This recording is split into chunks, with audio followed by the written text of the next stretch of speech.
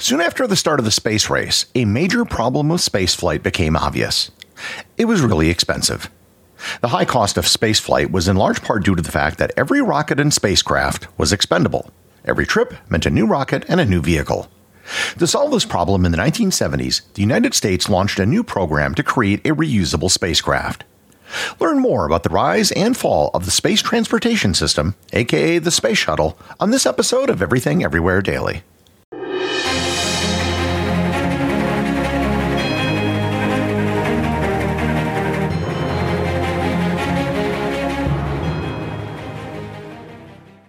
This episode is sponsored by Heaven Hill Bottled & Bond Bourbon. I recently had the chance to try Heaven Hill Bottled & Bond, and I can attest to its exceptional aromas with hints of caramel and vanilla intertwining with its oakiness, which provide a well-rounded flavor profile. Taking a sip is akin to experiencing a piece of bourbon history firsthand. Heaven Hill Distillery may be America's most quintessential bourbon distillery. Established in 1935 after the end of Prohibition, the distillery was established by the Shapira family and has remained a family-owned distillery to this day. In 1897, Congress passed the Bottled in Bond Act, which set forth strict rules for any bourbon labeled Bottled in Bond. Heaven Hill Bottled in Bond Bourbon goes beyond the stringent requirements of the law by aging its bourbon for 7 years, not 4. The end result is a gold medal-winning bourbon that truly stands out. Available nationally, look for a bottle at your local store. Heaven Hill Bottled in Bond. Heaven Hill reminds you, think wisely, drink wisely. This episode is sponsored by ButcherBox. Summer is right around the corner, and that means cookouts. No matter what your preferred food is for a cookout or a barbecue, ButcherBox can help you make it the best. If you want to serve up some hamburgers, ButcherBox has grass-fed ground beef to make the perfect smash burger. Want to cook up some steaks? Well, ButcherBox has that too, with some of the best cuts of steak such as New York strip, ribeye, and filet mignon.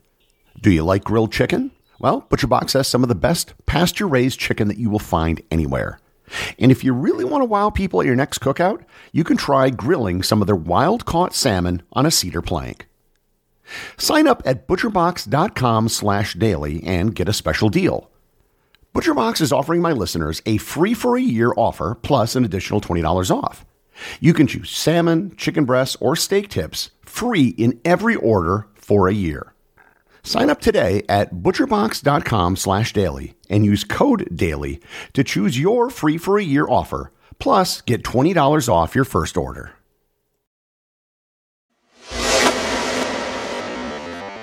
Consider for a moment how cheap air travel has become. You can board a jet aircraft that will fly you and several hundred people over an ocean for a few $100s. After everyone gets off the plane, they clean up the interior, put more fuel back in, and then it flies off again, sometimes in under an hour. A commercial aircraft can easily have a lifespan of over 20 years and fly tens, if not hundreds of thousands of passengers during its time in service. Now consider what flying would be like if after every flight they scrapped the airplane. Every flight would be a single one-way trip. The first flight of a particular aircraft would be its last. At a cost of nearly $100 million per commercial aircraft, even a full plane would warrant tickets that would cost hundreds of thousands of dollars. Moreover, the interior of the aircraft would be bare bones, and pretty much nothing would be built for comfort, as what would be the point as it's only used once. This nightmare scenario was the reality in human spaceflight. Starting with the first manned launches into space, every single one was done with a disposable capsule on top of a disposable rocket.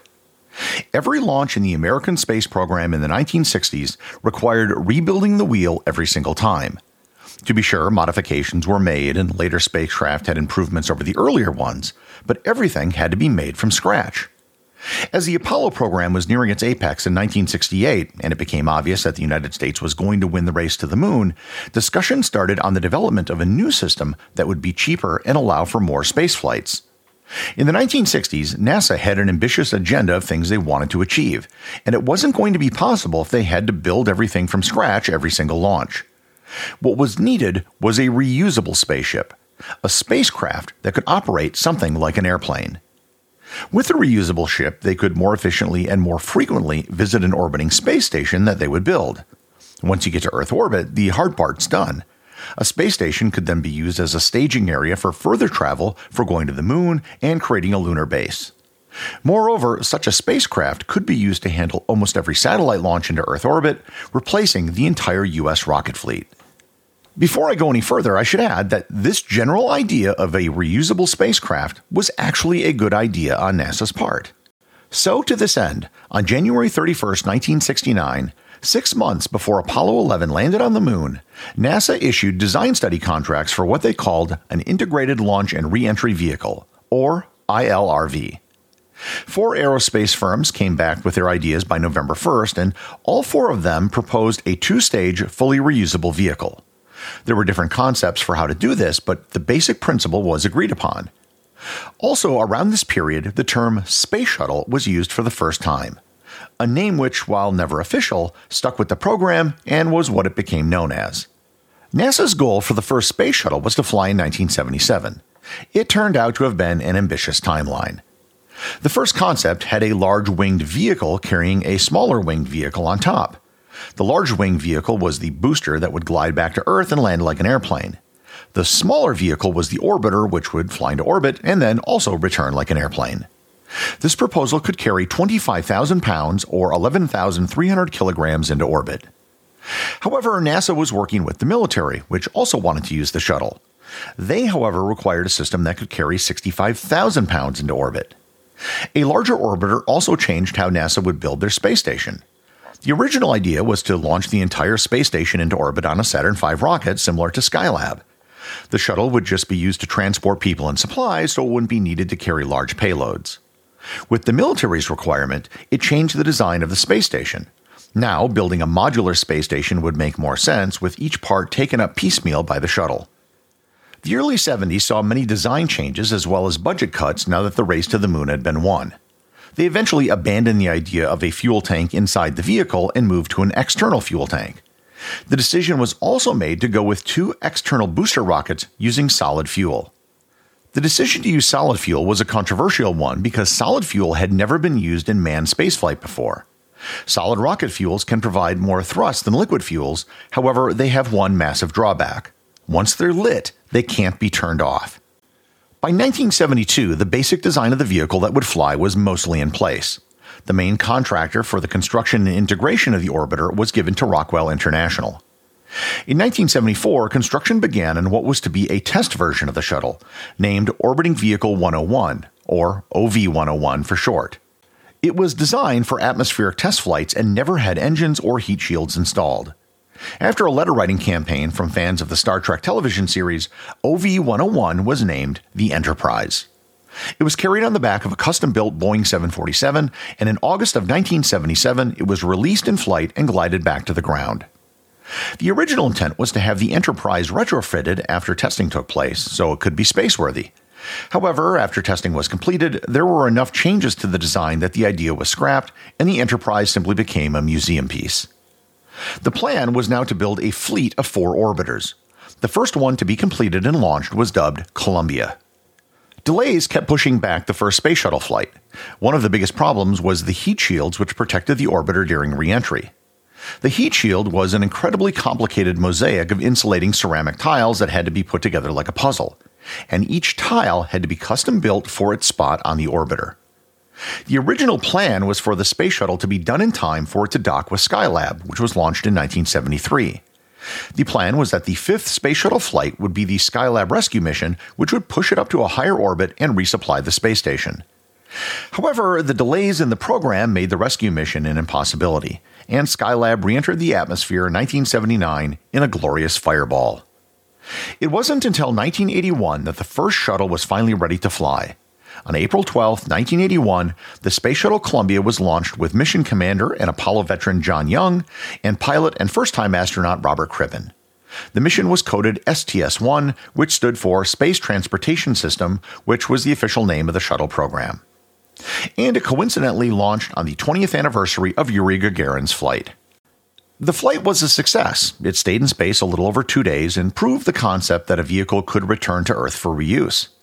However, NASA fell far short of its goal of 60 shuttle launches per year.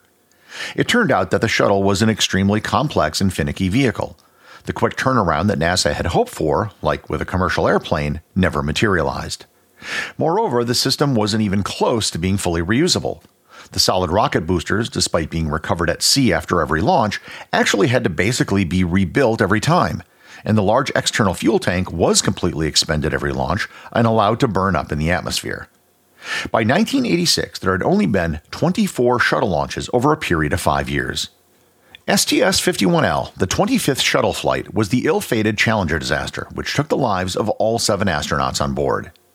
I'm going to devote an entire episode to the Challenger disaster in the future, but suffice it to say the destruction of the Challenger in such a highly public way caused a halt to the space shuttle program. The entire fleet was grounded, reevaluated, and inspected. Changes were made to ensure that such a thing never happened again. It wasn't until 2.5 years later that the next shuttle flew. The extra safety precautions now required a complete inspection of the orbiter after every flight, which made turnaround times even slower. There were 2 flights in 1988, 5 in 89, 6 in 90, and 6 more in 91. One of the big selling points of the shuttle program was supposed to be a space station. With the destruction of Skylab, the shuttle had nowhere to go. It launched satellites, did scientific missions, and in 1995 docked with Russia's Mir space station. In 1998, the first module of the International Space Station was deployed, and for the next 5 years, construction and resupplying of the ISS was the primary purpose of shuttle missions. In 2003, disaster struck again when the space shuttle Columbia disintegrated during re-entry, killing all 7 on board. The cause of the disaster was due to one or more of the tiles falling off during the launch. By this point, it had become clear that the space shuttle had fallen far short of its original goals back in the late 1960s.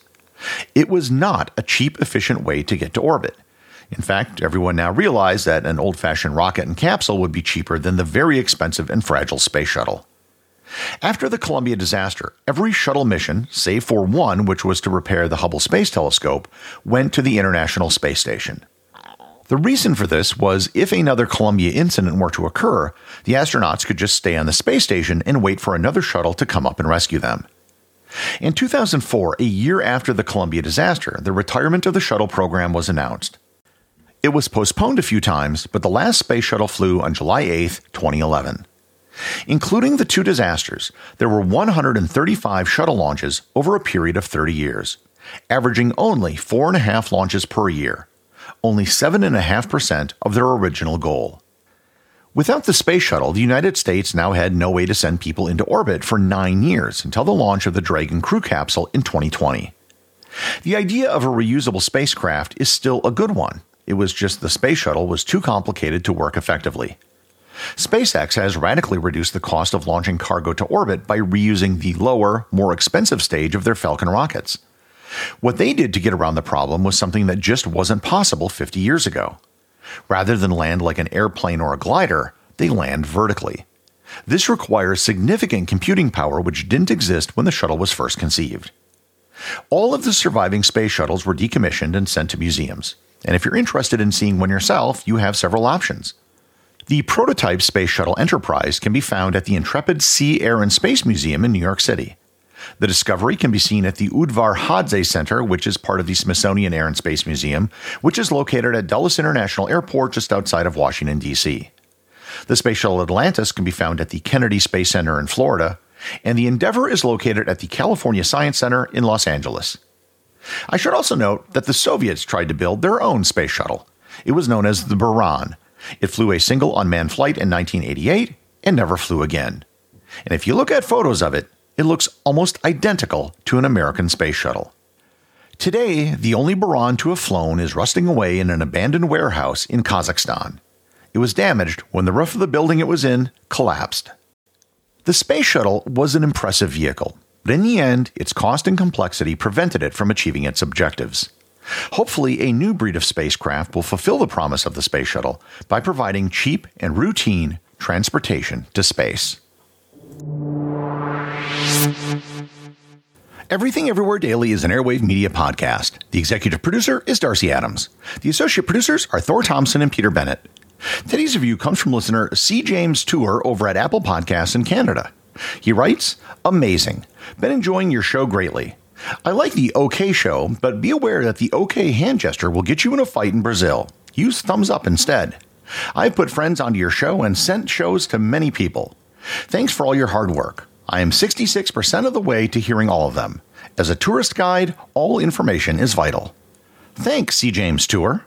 You're correct about the OK symbol. In fact, it's more than just Brazil where the gesture can get you into trouble. Always make sure to check before you visit a country where you're going to flash the OK sign. Remember, if you leave a review or send a Boostagram, you too can have it read on the show. Also, don't forget about the show's new Facebook group. Just search for Everything Everywhere Daily on Facebook or click on the link in the show notes.